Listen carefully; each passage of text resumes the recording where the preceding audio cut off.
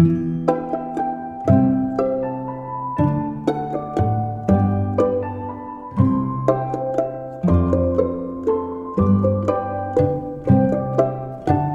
back to Close Reads here on the Close Reads Podcast Network. I'm David Kern, and I am joined currently by Adam Andrews. Heidi White will be joining us here in a little bit. But Adam, welcome back to the show. Thanks for being here. Thanks, David. Good to be back. So we're here to discuss, as we have been the last few weeks, the last handful of weeks, we're here to discuss Ralph Moody's Little Britches, subtitled Father and I Were Ranchers.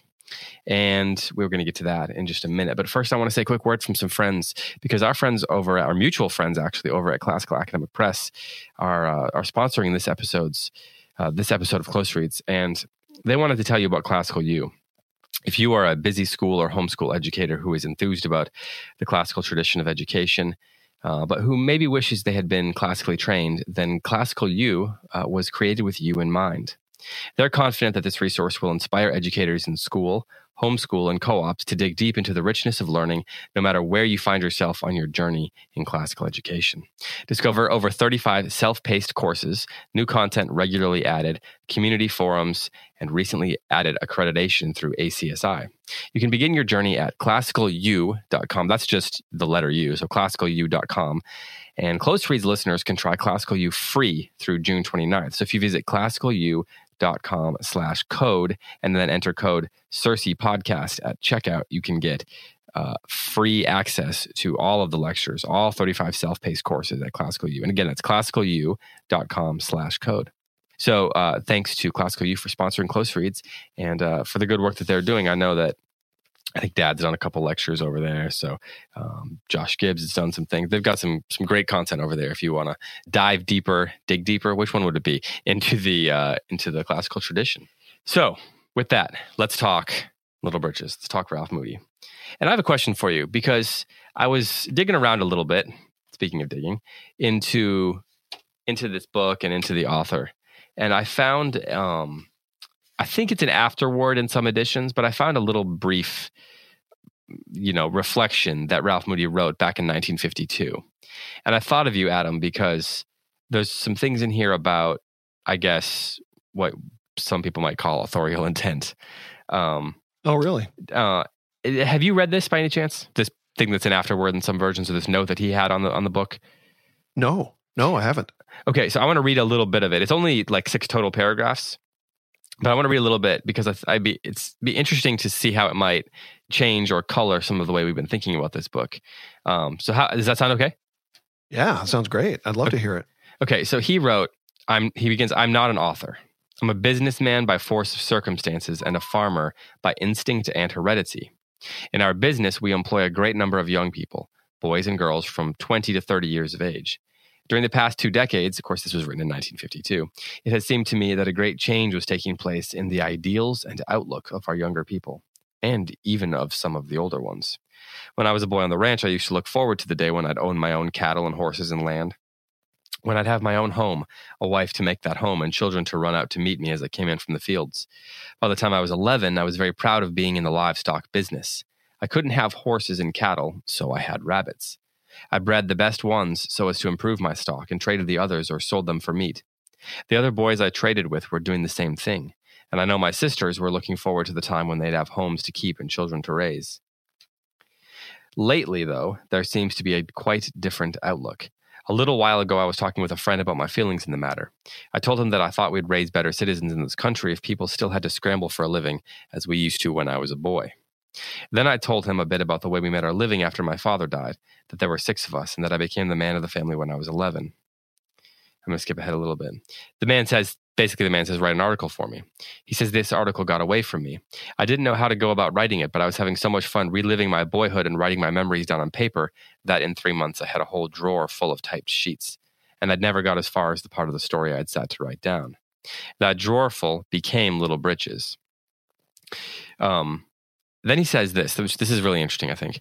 Though old-timers around Littleton, Colorado would tell you that both stories are true, I didn't write them as family history or as autobiography.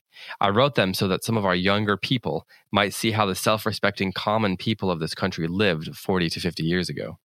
I wanted them to feel the warmth of the close family circle where the mother made the home and bound it together with her own affection, and I wanted to show them the joy, pride, and self-satisfaction that, for me, has always been a part of providing for a family with my own two hands. Our family was not unusual. There were, and still are, thousands of other families in this country who are facing the same sort of situations without complaint, and who have not been misled by the political cry that they are underprivileged. I simply used incidents from our own life because it was easier for me than to dig them out of the lives of other families. And besides, I was having fun reliving the happiest childhood a boy ever had. Ralph Moody, 1952. Cool.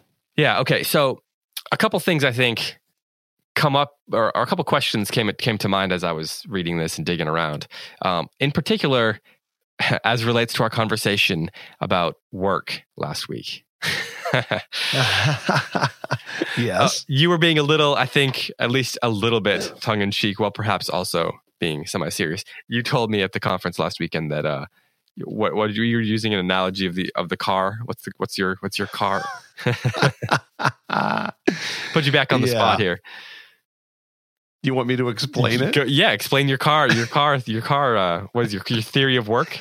I merely observed that the best way to ensure that a car or a machine lasts long into the future is to park it in a garage out of the weather and never drive it. That's all I said. And this is your philosophy of work, right? It's my philosophy of exercise, to be more specific. It's my philosophy of exercise. Here's what the human body needs, I said, tongue in cheek. Of course. The human body needs rest and food. And I was sitting on a couch when I said it, eating something, I think. Yeah, you're about to start talking, which I thought I enjoyed. You're about to start a lecture. Okay, so you were being tongue-in-cheek. I imagine some people, maybe missed the sarcasm, but that's part of the fun, right? But, it's interesting. Too bad it wasn't a video because it was written all over my face. Exactly. It was absolutely, it was in your eyes, I'll say that. So, as things often are with you. So, okay. So he kind of is talking though about a philosophy of work here in this afterword, or wherever this is. Yeah, it seems very clear that he is. Absolutely. Because he says very specifically, I lost it. Oh, we'd raise better citizens in this country if people still had to scramble for a living as we used to when I was a boy. And we've talked a little bit about, is this meant to just be quite straight autobiography? Is he fudging some of the stories a little bit, a la right. Laura Ingalls? Is it meant to just be straight? In some ways, it reads like a hagiography almost to his father. So there's all these different questions we've been having. But it seems very clear, this seemed like the appropriate time to bring this up about 2/3 of the way through the book, that it seems very clear that he has a purpose here. Yeah, it does seem clear. Does that... does it color the way, does it affect the things that we've been talking about, or the things we've been thinking about, or any of the questions you've had about this book as you've been reading? Or do you think that was already kind of abundantly clear and he didn't need to write something like this? I kind of approve of the idea that this was, such as it needs me to approve of it. The idea that this is made as an afterword in some editions as opposed to a foreword, because I think there's some value possibly in, reading the book and then thinking about these things, but that might just be me. So I'm curious, how does what I just read to you affect the things we've been talking about and thinking about together? Yeah, that's great. I appreciate you reading it. I think I agree that that having those paragraphs as an afterword is more literarily effective than having them as a foreword, because we get to have the kind of conversations we've been having about the relationship between autobiography and memoir, and I don't know, didactic piece is probably overstated, but we've been talking about, to what degree this book is one or the other. And so I hear these thoughts from Moody himself, and that tells me that that he's writing to assert a cultural position. He's writing to advocate for a particular set of ideas, for a particular way of life. He's actually doing something beyond a pure literary goal, and trying to write something for the 1950s and encourage a particular kind of worldview. So I think that does sort of affect how we go back and read it. I mean, the number one principle of reading, from my perspective, is we're trying to hear the author and to have the conversation that the author is trying to start. And if it turns out that the conversation he's confessedly trying to start has to do with the value of hard work and I think what he said is the raising of citizens. Yeah, raising better citizens. Yeah, yeah. If raising citizens is the reason he wrote, or one of them, we are bound to, as readers, to consider that as the one of the main themes of his book and one of the purposes that we're supposed to consider as readers. So I think it does. I guess that's a long way of saying it does affect how we read. Another conversation that we then have is, does that improve the book in our estimation? Yeah, that was what I was gonna bring up. Yeah, and that's something we can continue to talk about. But one idea in that connection is, as I go back to the chapters now and read about young Ralph, because Moody has told me so, I am less inclined to look back and say that's really how it went with him. It's less memoir, it's less autobiography by his own admission than maybe I thought it was before. Go ahead. No, sorry, go. You finish. Well, I think Heidi and I were talking in a previous episode about the question: is this a guy just remembering his fond childhood? And it sounds like maybe not. Not as much anyway. What does he say? He's using events from his childhood as a jumping off point for making this argument. And so I suspect maybe he took some of those events and said, okay, this would be a good event to massage and help me make my point. And so maybe he was, fast and loose with the details. Yeah. He says, though old timers around Littleton, Colorado would tell you that both stories are true, I didn't write them as family history or as autobiography. And that's so interesting that I wrote them so that some of our younger people might see how the self-respecting common people of this country lived 40 to 50 years ago. And he really speaks against this concept of what does he say? He doesn't want people like the people he describes in the story to look at themselves as underprivileged, which is this he mentions as a word that seems to be taking on some popularity in the early 50s. So it seems like there's this concept of pride even in what's going on in what he's after in this story, that he helps people take pride in the heritage, in the work itself, in the communities, in their lot in life. And that does seem like something in some ways that Ralph's father really pursues and tries to get young Ralph to buy into.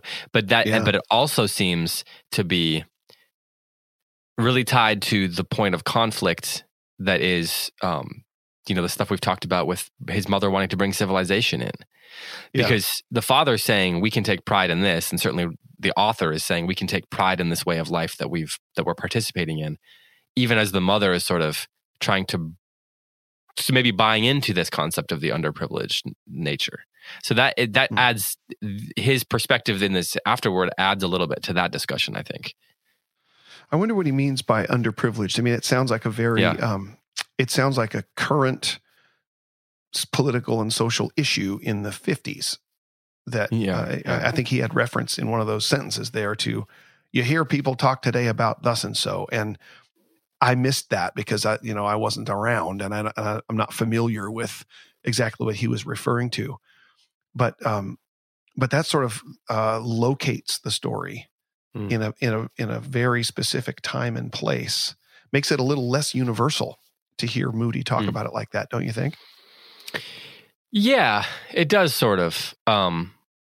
I wonder what his, if he's writing for 1952, I wonder what he's thinking people in 2019 or whatever, even 1992. I wonder what he was hoping they would get out of it. I mean, I assume he was not trying to predict that things would become even less of what it was in 1908, 100 years later. But I wonder if his question. I mean, did he write it specific? Was he hoping that it was specifically going to be a book that was going to mean something in 1952 and didn't think much about 100 years later? or was he thinking that's the this sense is? I get from his comments, that he's Yeah, I mean, I don't want to overreact to the comments, but Yeah. there's a little bit of the tone in what you read of kids today, yeah. desensitized by movies and television. We got to get them out on the farm a little bit. I mean, he sounds it's a little curmudgeonly. Yeah. And I for that reason, I wonder if he's looking at the 50s and not really looking ahead. And his admission at the beginning, I'm not an author. I'm a businessman, and I work with young people, and I see that young people, ought to be more like they were 50 years ago. That doesn't sound like someone who's looking off into the future. It sounds like someone who's criticizing the present a little bit. And also, I mean, we've talked about this concept of over romanticizing the past. Do you think that he is in danger of over romanticizing the past, even more so given what he's written here? That he seems to be overvaluing it. Do you think? Well, maybe that may be true. I mean, maybe that's putting it strongly. Sure, but but the comments you read today, combined with the really sunny picture that you get of young Ralph and his situation, even in the chapters we're talking about today, when he continues to get into scrapes and he continues to act like a kid and break stuff and including his toes and be the cause of all kinds of disaster and destruction. It's always with such a positive glow about it. He loves every minute of it, and all of the people that are in the story are such good influences that the difference between those two things makes me think maybe he is pointing back to an idealized past. I mean, frankly, he admits it. Yeah. That's really kind of what he says when he says that everyone would tell you that these stories are true, but it's not autobiography or family history. What it is romanticizing a past as a way to improve the young people of today. He has this line at the end where he says, "This was the happiest childhood a boy ever had." I think we should hold off on discuss that line in the last episode when we do our when we talk about the ending. So I think we should keep that in mind, because in many ways, I wonder if he's being completely honest. Like, I wonder if he really was as happy at the time, given the things that they had to endure, as he is, as an older man, as a 60-year-old man or whatever, looking back. Interesting. Because he certainly endures a great deal of hardship, and it only gets harder as the book ends. Right. So that's one of those lines where I wonder if it's almost it goes along with that kind of being critical of, if he's being critical of the young people of the time who are unsatisfied. Yeah. Go ahead. Well, I just think it's in some ways that afterword is unfortunate, because it ties the story down to a particular social and even political purpose. Yeah, at least a social purpose that Ralph Moody, the author, had. If you ignore the afterword, there are things about the story itself that partake, without doing any violence to the idea of authorial intention. There are things about the story that partake of transcendent themes. Yeah. That even in his super positive, rosy colored glasses type approach to the story, despite that, there are eternal transcendent themes in it. The relationship that young Ralph has with his father, like in this chapter 17 about going to see the sheriff, the way that his father says, "You're a man. There's a law against killing pheasants. You got to go turn yourself in." There is something so compelling about the way that he does what his father says and goes and takes a man's part, and it's a true event, whether or not it actually happened, because a father loves his son like that and gives him the kind of guidance that he gave Ralph, and Ralph appreciates it and looks up to his father. And this is true whether you're telling the truth about the details or not. Also, in the context of today's discussion, this is true whether you're trying to beat the young people of your own generation about the head with it. it's actually one of the things about the world that is worthwhile to contemplate. And I would say, does the soul good to contemplate.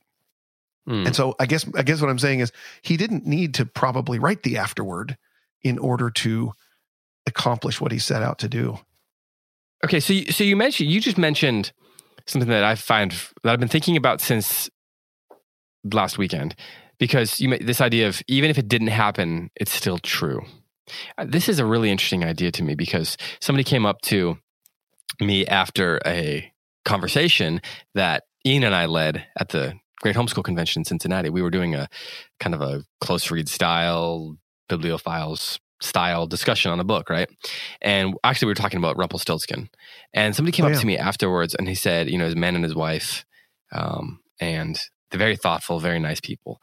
And the man said, my wife's a huge Star Wars fan. And the wife said something like, yes, I'm trying to raise my children to be Star Wars fans too, And he said he seemed to be having trouble with this concept of what is true and the value of fiction. I think it was a big part of it. Like, he seemed to be asking if these things are just made up, they seem arbitrary. They seem to be less valuable than reading, say, a history or something like that, where that it's true. He mentioned Rey in Star Wars. He said one of the, in all these new Star Wars movies, the big question is who's Rey's parents. I don't know if you've watched it. Whether or not you've watched it doesn't. There's this character. Everyone wants to know who her parents are. Are her parents Skywalkers or something like that? And so he said, but that doesn't, that's not determined. That it can be whoever the creators, the storytellers want it to be. It's not a thing until they say. Right. And so he's talking about it. As in, there's this question of authorial invention, even, right? Yeah. And so this question of if something's made up, is it not true? And you said even if it's not true, even if it never happened, it's true. You said. Oh yeah, absolutely.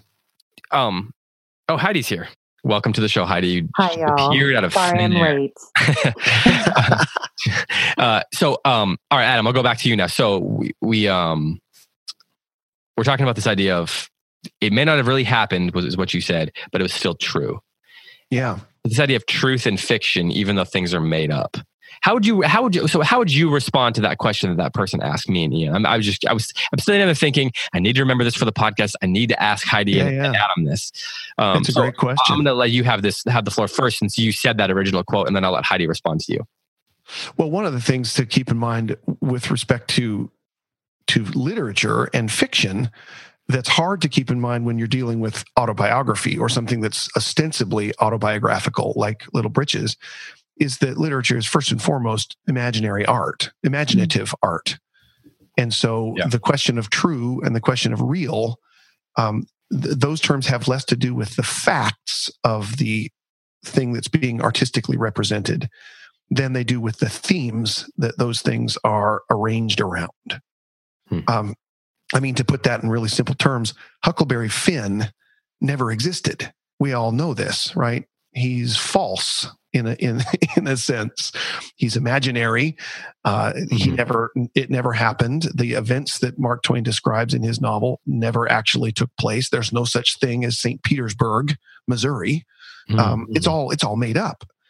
But I think the term true applies to The Adventures of Huckleberry Finn in a very specific literary, artistic way, by which I mean the themes that Mark Twain is trying to emphasize are worthy of consideration, and he's trying to say true things, at least true from his perspective, about the world using these imaginary constructs, including his characters. He wants to talk about the brotherhood of all men and the fact that regardless of the color of your skin, you have a million human things in common with your neighbor. And obviously, this is true, or at least Mark Twain wants to convince us that this is true. And so I guess with respect to Little Britches, like in chapter 17, as we were just talking about, when young Ralph goes to see the sheriff and his relationship with his father is deepened and his respect for his father is more and more profound afterwards than before, the kind of theme that Moody is talking about with respect to fathers and sons is a true thing.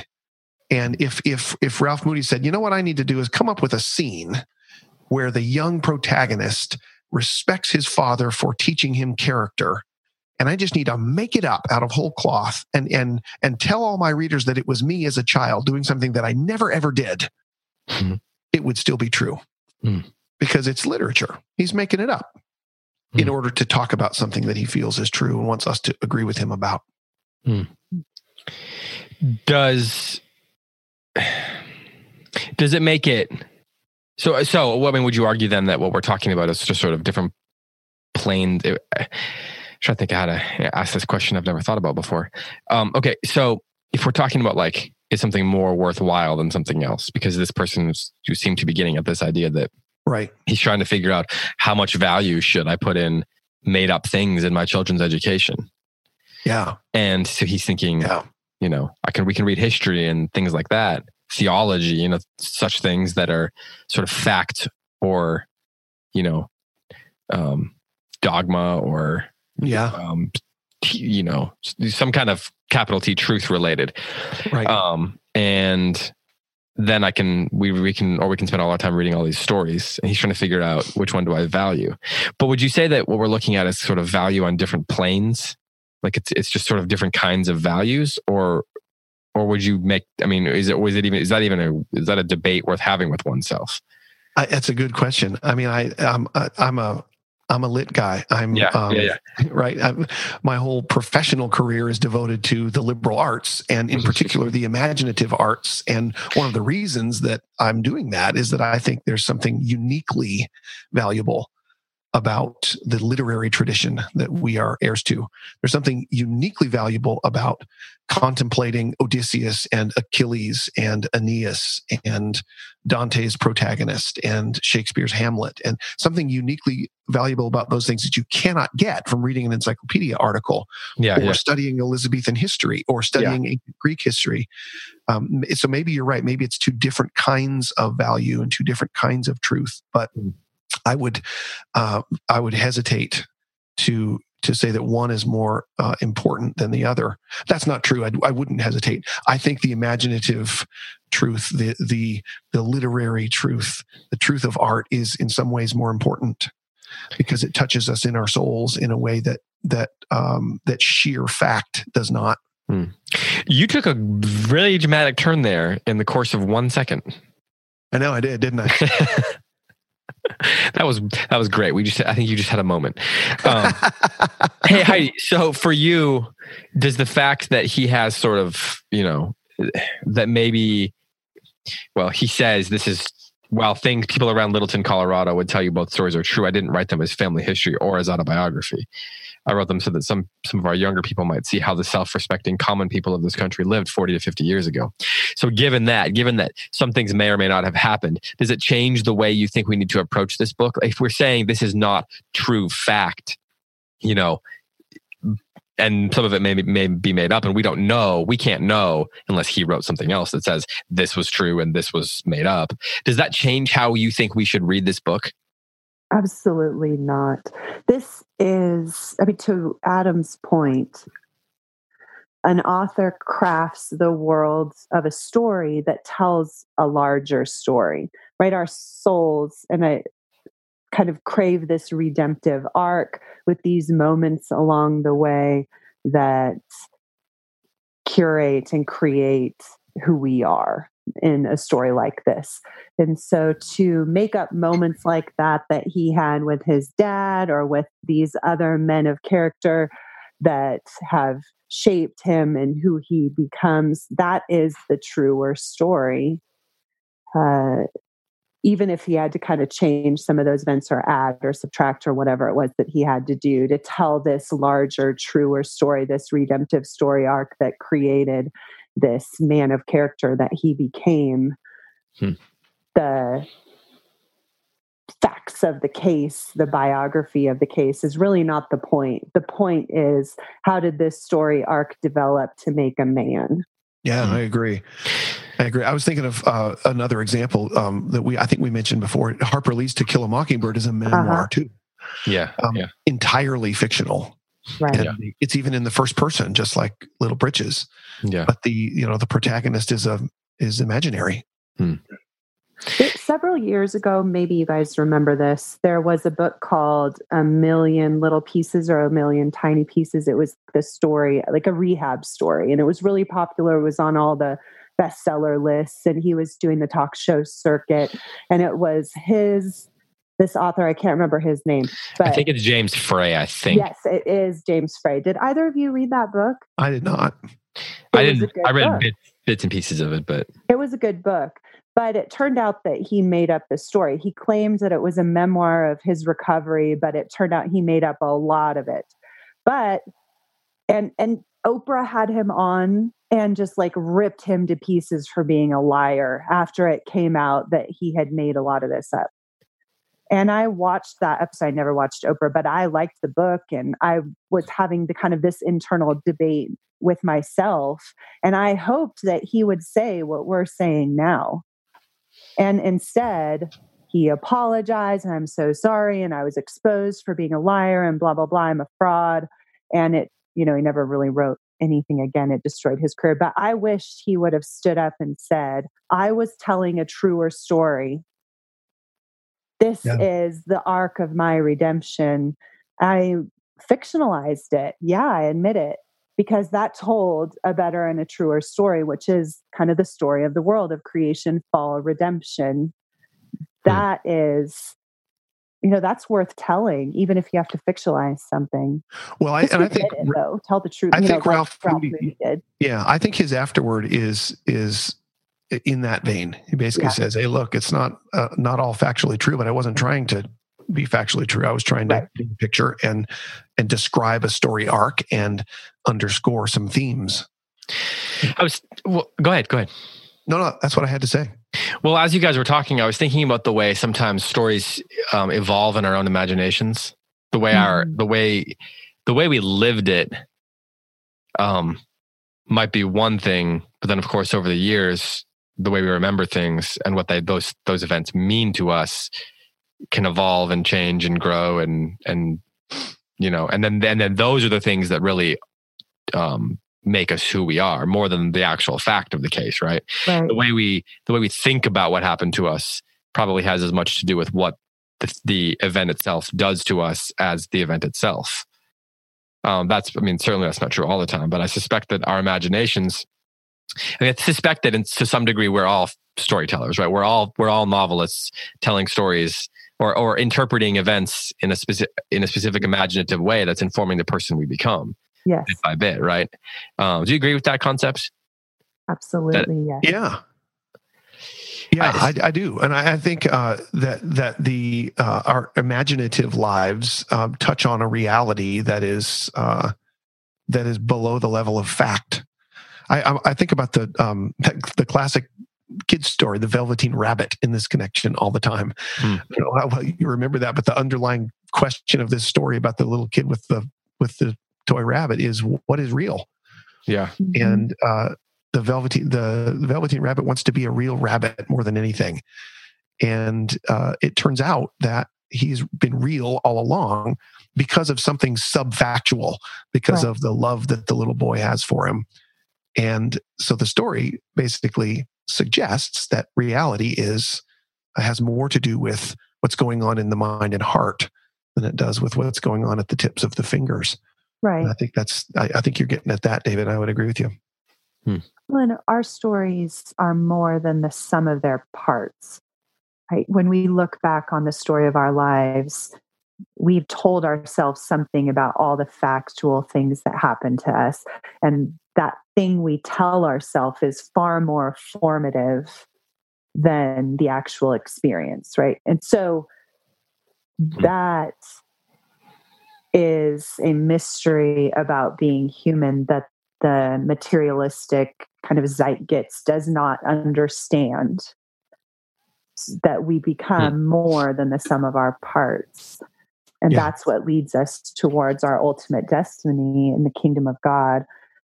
And I think literature, to your point, Adam, is one of the things that shows us that. When you look at something like Little Britches, and you see that this man, Ralph Moody, was made by this story and by the actual things that happened to him. Yeah. And literature tells us that maybe more than anything else, that there's a mystery in our becoming. Mm-hmm. There's a mystery in our becoming. That's interesting. I was thinking about how, given his goal of creating better citizens and all these sorts of things, it's the way he structurally formally structures the story is kind of interesting, because it seems like for the most part he's weaving in and out of these. He'll have a chapter where he gets into a scrape, and then there's a chapter that's a little more contemplative and something good is happening, and then the next chapter there's a scrape again, and he seems to be weaving in and out of the scrapes. So it seems like there's this, something happens to him. There's time, then his life has this moment where there's time to think about it, so he there's the chapter about how he gets into trouble because he accidentally trapped the quail. Right. And then there's the chapter where they become the pheasant. Sorry. Yeah. And then, have either of you guys eaten pheasant, by the way? Yes. No, I haven't. Delicious. Well, of course Heidi has. She lives in Colorado. They probably shot it too. She probably needs to turn herself in. Not. I ordered it at a fancy restaurant. Nope. No, I did not. She wants to make it clear that Heidi White did not trap or shoot any pheasants while living in the state of Colorado. And then there's the next one. They become partners, and then the next one is about trapping the peasants. It's against the law to shoot a peasant. Oh man. So I don't know what I was saying. So structurally, he seems to be going in and out of these things, and it seems you mentioned the sum of the parts. Like these things all sort of seem to be adding up to mean to be working towards something one bit at a time. Like there seems to be this very specific arc of maturity going on. Right. Oh yeah. And is the way, Adam, I'll ask you this, is the way that he structures this arc of maturity where something happens, some kind of scrape, or he gets in some kind of trouble, he gets hurt in some way. And then you have this chapter that sort of settles things down for a bit, and then it gets into some other scrape or learns some other lesson. Is that, would you say, the traditional arc for a Bildungsroman or a coming of age novel, that it sort of goes back and forth like that? Or is Moody breaking the mold in some way? No, I think it's what you expect when you realize, okay, young boy looks up to his dad, and this is going to be the story about him taking his dad's place or becoming a man or something. I don't know if it's chapter by chapter that he structures it necessarily, because he alternates between laying out a scrape that Ralph gets in and then interpreting it for us, kind of even within the episodes. Sure, I'm looking at chapter 18, which is the one where he says we become partners. Mm-hmm. I think it's just really kind of a moving chapter and really compelling. But it's the one about the chocolate where he decides he's gonna steal a piece of chocolate and tries to justify it because he's actually earned a lot of the money that went into buying it, and it's really kind of his. But he doesn't tell his folks about it, and he does a little interpreting of the kind that you're describing right in the middle of the episode, where he recalls the bad king from Hamlet. He doesn't name him, but it's Claudius the murderer, right? Who in Act 3 of Hamlet tries to pray. I love that. But he can't pray because, and Ralph quotes him, because, oh, my offense is rank. I loved it. That's why you need to read great literature right there. Yep. Yeah, right. This wonderful allusion to Hamlet. But I love the sing-song way that he sort of slides in and interprets and saying, I'm wrestling with integrity. I'm wrestling with being upfront about things. And I wasn't old enough to have gone around that corner yet. And this is one moment where I did. And that wonderful conversation with his father, where he says, I don't want to deal with any shady people, any dishonest people. But if you'll be honest, there's nobody I'd rather work with. And then the chapter ends with that wonderful line where his father says, at the bunkhouse door, he shook hands with me and said, "Good night, partner." When I went to sleep, my hand was still hurting. Good, from where he squeezed it when we shook hands. I mean, it's just, I love that chapter. But it's a great example, I think, of what you're saying, that he's structuring the episodes with interpretive material in between so that we don't miss the Bildungsroman arc that's going on. Another thing that I really loved about these chapters is, as David, as you said, this arc of maturity and the development of his conscience and being kind of led toward higher things. I love that all of his temptations are very earthy, like chocolate and riding a horse, these very important things to a boy, like physical things. Yeah, things freedom. You do, yes. And what his father is asking of him is to rule himself so that he can have those things, but have them within the boundaries of maturity and honesty and kind of these higher things that it's oriented towards.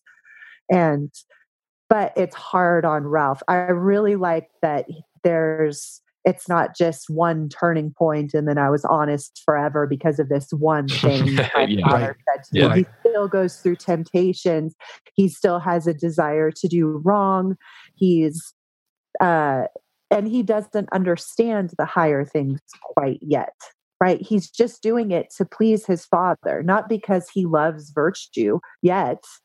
He's doing it because of the boundaries of this relationship. It's just a very real trajectory of moral development in the inner life and the outer life of this young man. And I really appreciated that because there's so many other of these coming of age stories that kind of have this one turning point instead of this like multiple temptations. And then he kind of learns a little better every time how to rule himself.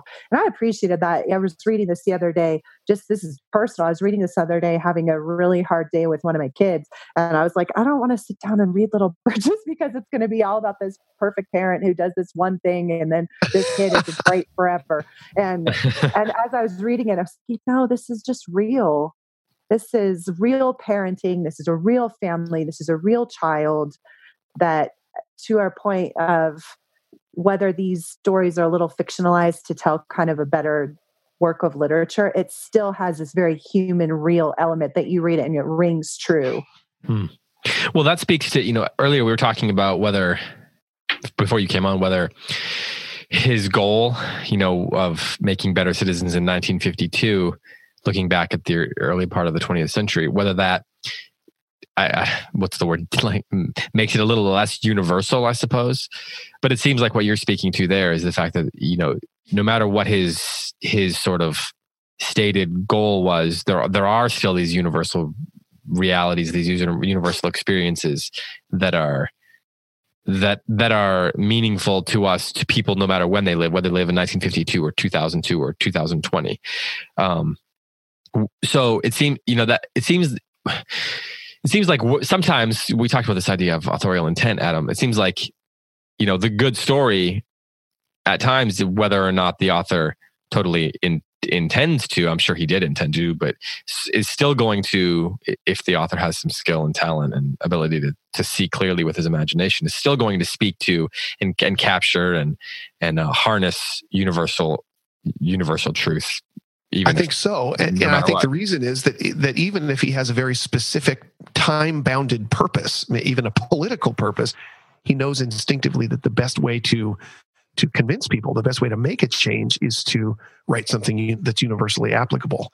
Mm-hmm. There's a sense we have a taste in our hearts for universal, transcendent truth. And so even if he wants to make a political social change in 1952, he can tell that the best way to do that is to say something universal or say something transcendent. And I think that's the thing that lasts even past the 50s, and the reason that it's a compelling story all these years later.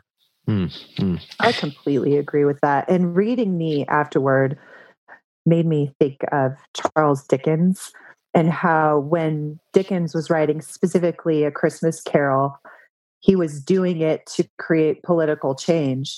And that never happened. But the story was so potent in delving into the human heart and the redemptive arc of this character, that's what Dickens is remembered for. And I think that has happened with a lot of authors that write what they intend to be, which really comes down to sometimes propaganda, right? I'm trying to get something done by telling this story with all this pathos to make you feel sorry for these characters so that we could create change. There's nothing wrong with that.